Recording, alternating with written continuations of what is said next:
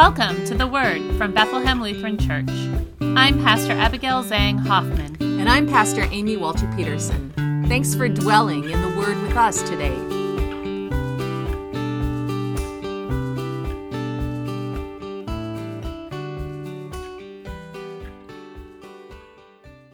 Welcome to this week's episode of The Word from Bethlehem Lutheran Church. This week, I am delighted to introduce our guest, Pastor Julie Bergdahl. She is here with us as part of our 100th anniversary celebrations at Bethlehem Lutheran Church. Pastor Bergdahl served as Bethlehem's associate pastor from 1991 to 1994. Bethlehem was her first call, and she was Bethlehem's first female pastor. We are delighted for the history that we share and to hear her reflections not only on the ministry that she shared among us those 30 years ago, but also for the stirrings and movements of the Spirit since, and her insistence that the Spirit activates us to serve and share God's love in the world. Let's listen. The Holy Gospel for Trinity Sunday is found in John, the 16th chapter. Glory to you, Lord. Jesus said, "I still have many things to say to you, but you cannot bear them now. When the Spirit of truth comes, he will guide you into all truth. For he will not speak on his own, but will speak whatever he hears, and he will declare it to you, the things that are to come. He will glorify me, because he will take what is mine and declare it to you. All that the Father has is mine.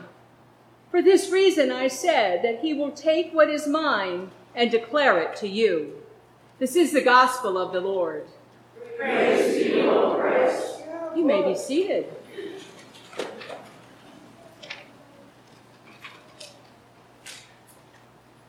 Somewhere in here there's a sermon note. There we go. I forgot my sermon one time many years ago. It was a good test of how well you think on your feet. But grace, mercy, and peace be yours from God and from our Lord Jesus Christ.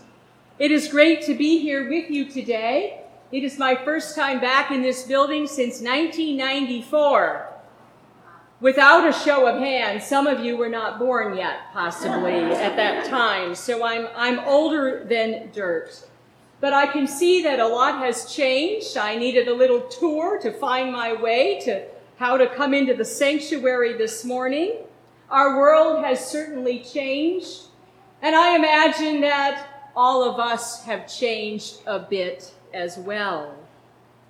I do want to say thank you to your anniversary team. I think they first called me about 3 years ago. We got delayed by COVID for a whole year. I was supposed to be here a year ago. So like 3 years ago, to invite me to be here. And I want to thank the pastors as well for welcoming me here at Bethlehem. Bethlehem, as some of you know, was my first call in ministry. I had my first sermon here on June 9th, 1991. It was something about hide and seek and sardines, which is the game of reverse hide and seek. It's that first call life that where your training wheels come off. You finish seminary, and if you've ever ridden a bike, you know you're a little unsteady when those training wheels come off, and then you get some confidence, and then you get a little too confident, and then you wipe out, and you have to get yourself up and continue on. But I always told my future parishes that they're the beneficiaries of all the mistakes and learning I did in my previous parishes. So all of them, thank you for teaching me how to do this job. I had to learn sink or swim. I was here for 3 months. You heard I was off with the LYO after the first month, and then Pastor Garner went on sabbatical for 4 months. So it was sink or swim, ready or not. But I do remember you often. The clock you presented me that goes on my wall when I left is still on my living room wall, and it rings every hour with the little chimes, the Westminster ones, So they go off every hour on the hour. I've gotten used to it, but when I have company and they're sleeping on the pull-out couch I used to have, it would wake them up every hour on the hour. I said, oh, that's from Bethlehem, you know? So, and I have to remember Jim Berner always had bag skits. I had to bring a bag and have a few props in there, just like Mrs. Potato. I have a plate. I don't remember who gave these to me, but somebody gave me dishes because you did a kitchen shower when I first arrived. I had nothing. I didn't even have tables to sit around, or a chair to sit around tables. I sat on a living room lawn chair for the first 3 months I was here. So somebody gave me these dishes out of their basement. I want you to know they're still in use. So this is a really sturdy plate that has endured several moves since you presented it to me. And then I know I can't go on for 3 hours today, so I'll keep this short, but I have the home communion kit that you all presented me at my installation here. Dr. Gordon Lathrop preached from Philadelphia Seminary, and this has been a blessing for the past 31 years as I would visit homebound members or people in hospitals or people who simply couldn't get out and so badly wanted the pastor to come and bring them communion. So thank you for this gift. It was used up until December when I retired. Christmas Eve was my last Sunday. So communion was brought to people who were 100 and 101 and even 102 years old, the oldest members. So don't think for a minute that I forgot all about you after I left. Thank you for the many gifts and opportunities to learn that you gave to me. So today is Holy Trinity Sunday. Is it all right to confess it was always my least favorite Sunday to preach, you know? Here I am. But it brings to mind, because it was always, a doctrine, and people say, who can explain the Trinity in less than 15 minutes? And I haven't met anybody who could, because the Trinity is a mystery to us, is it not? And yet at the same time, it's where we begin our lives in Christ, in the baptismal font, as we're baptized in the name of the Father, the Son, and the Holy Spirit. Or as one of my college professors, Dr. Charlemagne, the late Dr. Charlemagne, a Lutheran pastor, he gave a talk on the philosophy of religion. And I remember one day he referred to the Trinity as Daddy-O, Junior, and Spook. That's the only thing I remember. He's died now, I can say this. It's the only thing I remember from 8 a.m. Monday morning philosophy of religion class in college, long time ago. But the Trinity is a mystery. It's always beyond our understanding as God is beyond us. The Creator, the one who created from the beginning of the world. And yet, this God is near to us and draws near to us in Jesus, who came to us in the flesh, whom we receive in Holy Communion every time we receive his body and blood. And this same God in spirit that I'm sure you celebrated last Sunday, you still have that big fan, that big opening up there. We would turn that on when it got warm. We didn't have air conditioning. And we would turn that on only during hymns because it was so loud. And it would suck all the hot air after the sermon out of the sanctuary. And the doors in the back, you have different doors, they would swing open because the suction was so strong that the doors were just those flappy doors. And they would go. And then when the fans went off, as the hymn was nearing the end, they would just go back and close. Yes. So I'm sure the Holy Spirit came through. I would just turn that fan on for Pentecost just for the fun of it. Hold on to your hats. Hold on to your toupees or whatever you got. Hold on. They're going to go flying. But that same Spirit that is moving around us, stirring us, igniting us like flames of fire, and guiding God's people through our lives. I appreciated this week the writing of Meta Stamper. She's a Presbyterian minister, a New Testament scholar from Princeton Seminary with a PhD. And she wrote in a little blog, this is where preachers sometimes go, Working Preacher. And she said about Trinity Sunday, we might think of it this way, to imagine a Trinitarian triptych, one of those 3-paneled things, for this Sunday and the last 2 Sundays. So 2 weeks ago, if you can remember that far back, I hardly remember what I had for breakfast yesterday, except it was good at Vera. I had French toast, yes. The first panel, Jesus is comforting and praying for his disciples, and including us as well. In the middle panel, we would have the day of Pentecost, when we lift off on the wings of the Holy Spirit, risen from Easter. And in the third panel today, for Trinity, we become the bearers of God's love for our neighbors and for the world. Thus, Mrs. Potato Head, ready to put arms and legs on our faith. Trinity is that day when the Creator, the Redeemer, and the one who sustains us, they come together and they come alive in us who are baptized in the name of the Father, the Son, and the Holy Spirit. And today's gospel, a very short gospel, but the words that kept coming back to me from today's word is that the Spirit will guide you into all truth. The Spirit will guide you.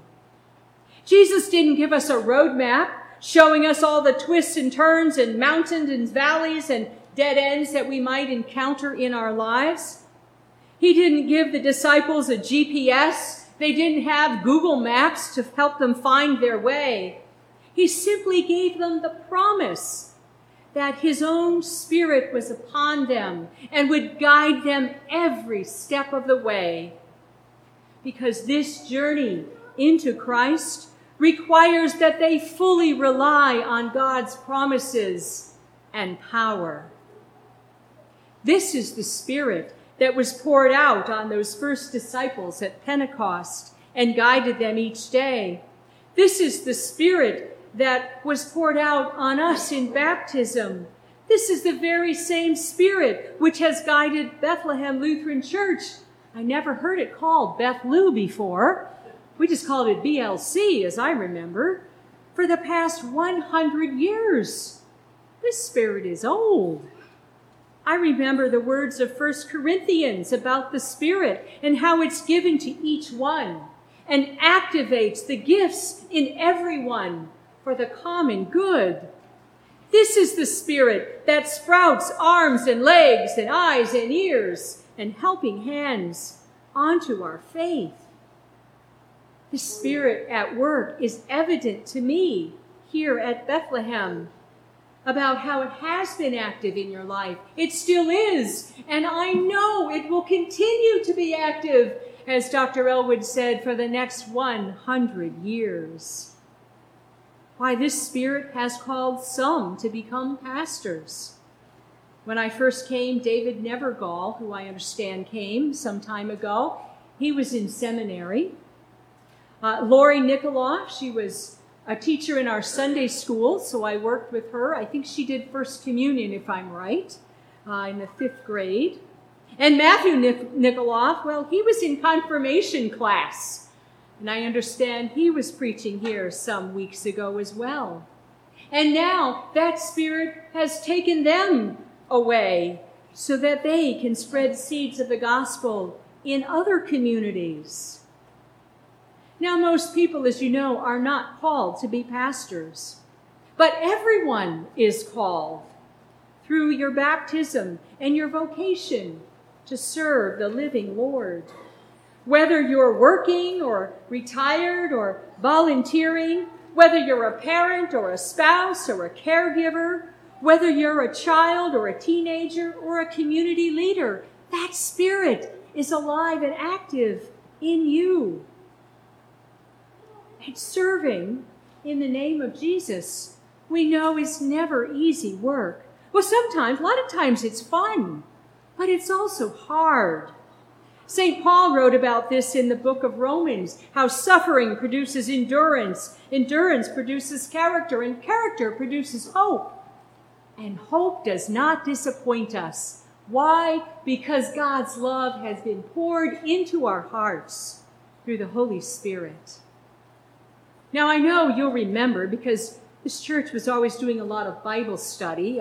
Some of you did a study before I came, and when I was here, we did Kerygma, and I know there were other studies. But Paul was not writing from an ivory tower apart from the realities of the world, but you'll remember he was writing from a jail cell. He was anticipating his own death, and he still managed to talk about hope in Christ. And you'll remember that Paul was not writing to the rich and powerful rulers of his day, but he was writing to the poor, to the downtrodden, the outcast, the marginalized, the suffering people who were enduring persecution and oppression and even death.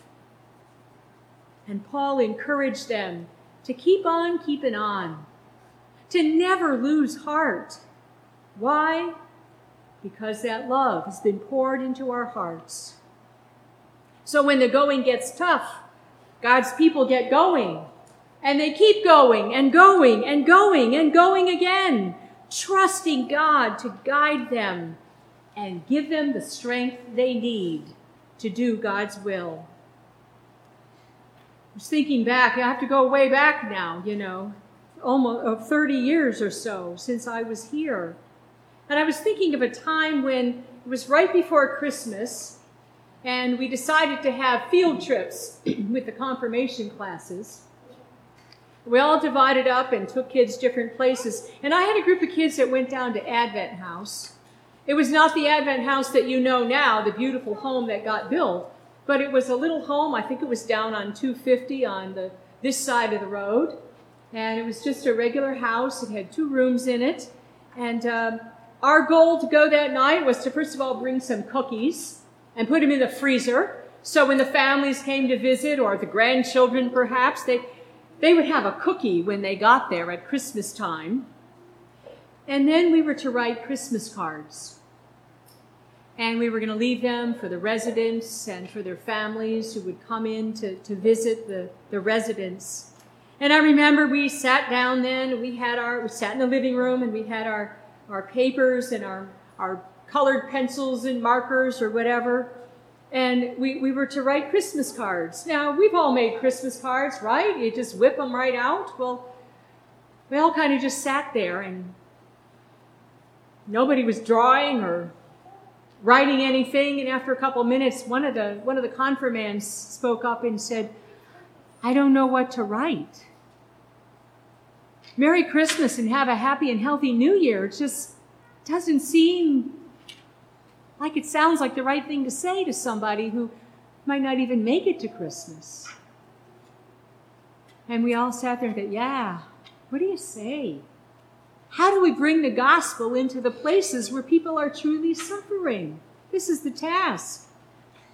About 7th and 8th graders, guided by the Holy Spirit, came up with some remarkable thoughts. We remembered how Jesus was called Emmanuel, which means God with us. We could tell them that God was with them, even in their dying moments.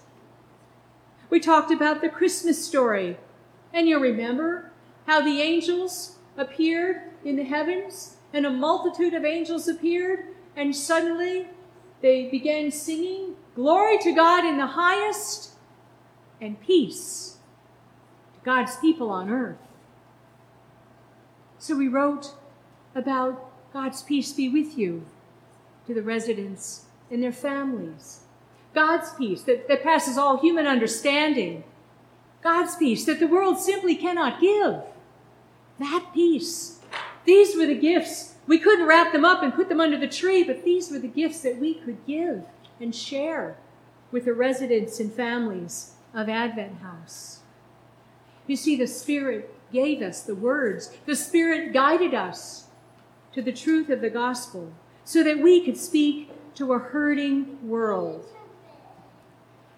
I find it reassuring to know that the Spirit will guide us because we are living still in difficult times. Just like the earliest Christians, suffering continues. Ukraine, a pandemic that, gosh, I hope it ends soon. We have gun violence. You have it here in Rochester. It came on the news the other night. We have it in Philadelphia. We have poverty, racial inequality, environmental concerns. Oh, the list can go on and on. We have our hands full. How are we going to continue? I used to run half marathons in my younger days. I've broken a foot since then, so that's kind of slowing me down. But I remember my first half marathon was an out and back course in the St. Lawrence area, St. Lawrence University. And the first 2 miles were flat, and so the last 2 miles would be flat. But the middle 9 miles, rolling hills, up and down, the whole darn way. So you go up a hill, and then you say, oh, good, a downhill. And then you think, oh, this is going to be uphill on the way back, right? And the hills just kept coming, 9 miles of hills. And I just remember one time thinking, oh, my legs were dying. It was my first half marathon. And I thought, well, just keep your legs moving. Just one step at a time. And you know, when you do that, suddenly you're up the hill. And you think, oh, I made it. And then you see the next hill. And you'd run down and then, okay, one step at a time, the whole way, up and down. Just keep your legs moving is what I would tell myself over and over. And it worked. Eventually I got to the flats. And eventually a finish line came into sight. And they served us bagels at the end of the race. Woo! But the same can be done in our Christian journey. I think of the words of Mother Teresa, when she would be overwhelmed. A young newspaper reporter one day came up and interviewed her and said, Mother, how do you do it?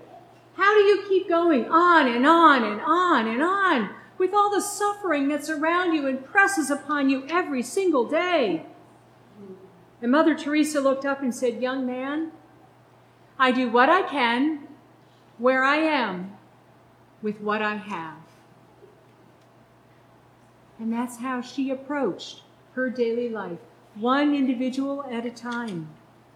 You see, we need not be paralyzed by the overwhelming suffering that's here and around the world, but rather we are spirit empowered and activated by the Spirit to put arms and legs on our faith. So can you think of just one person or one situation, one concern that comes to your mind today?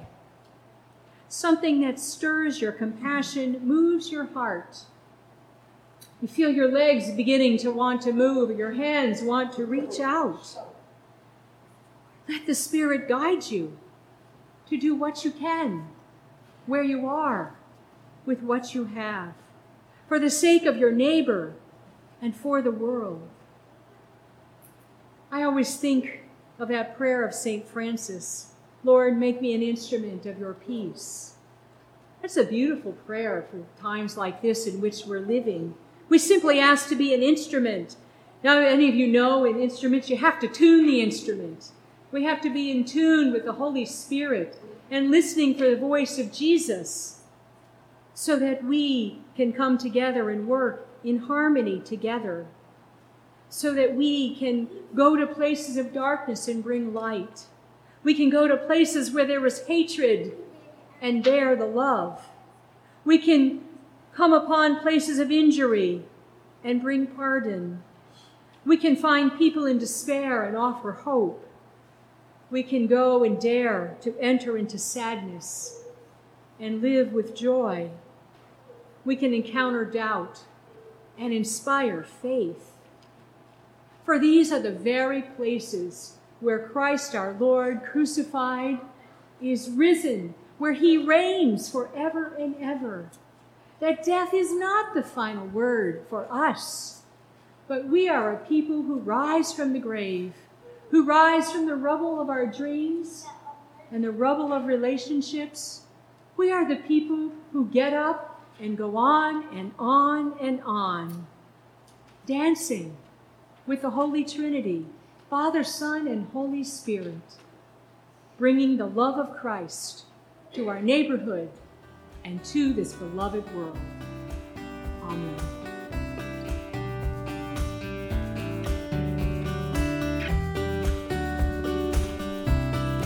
We hope you've been fed by the Word this week.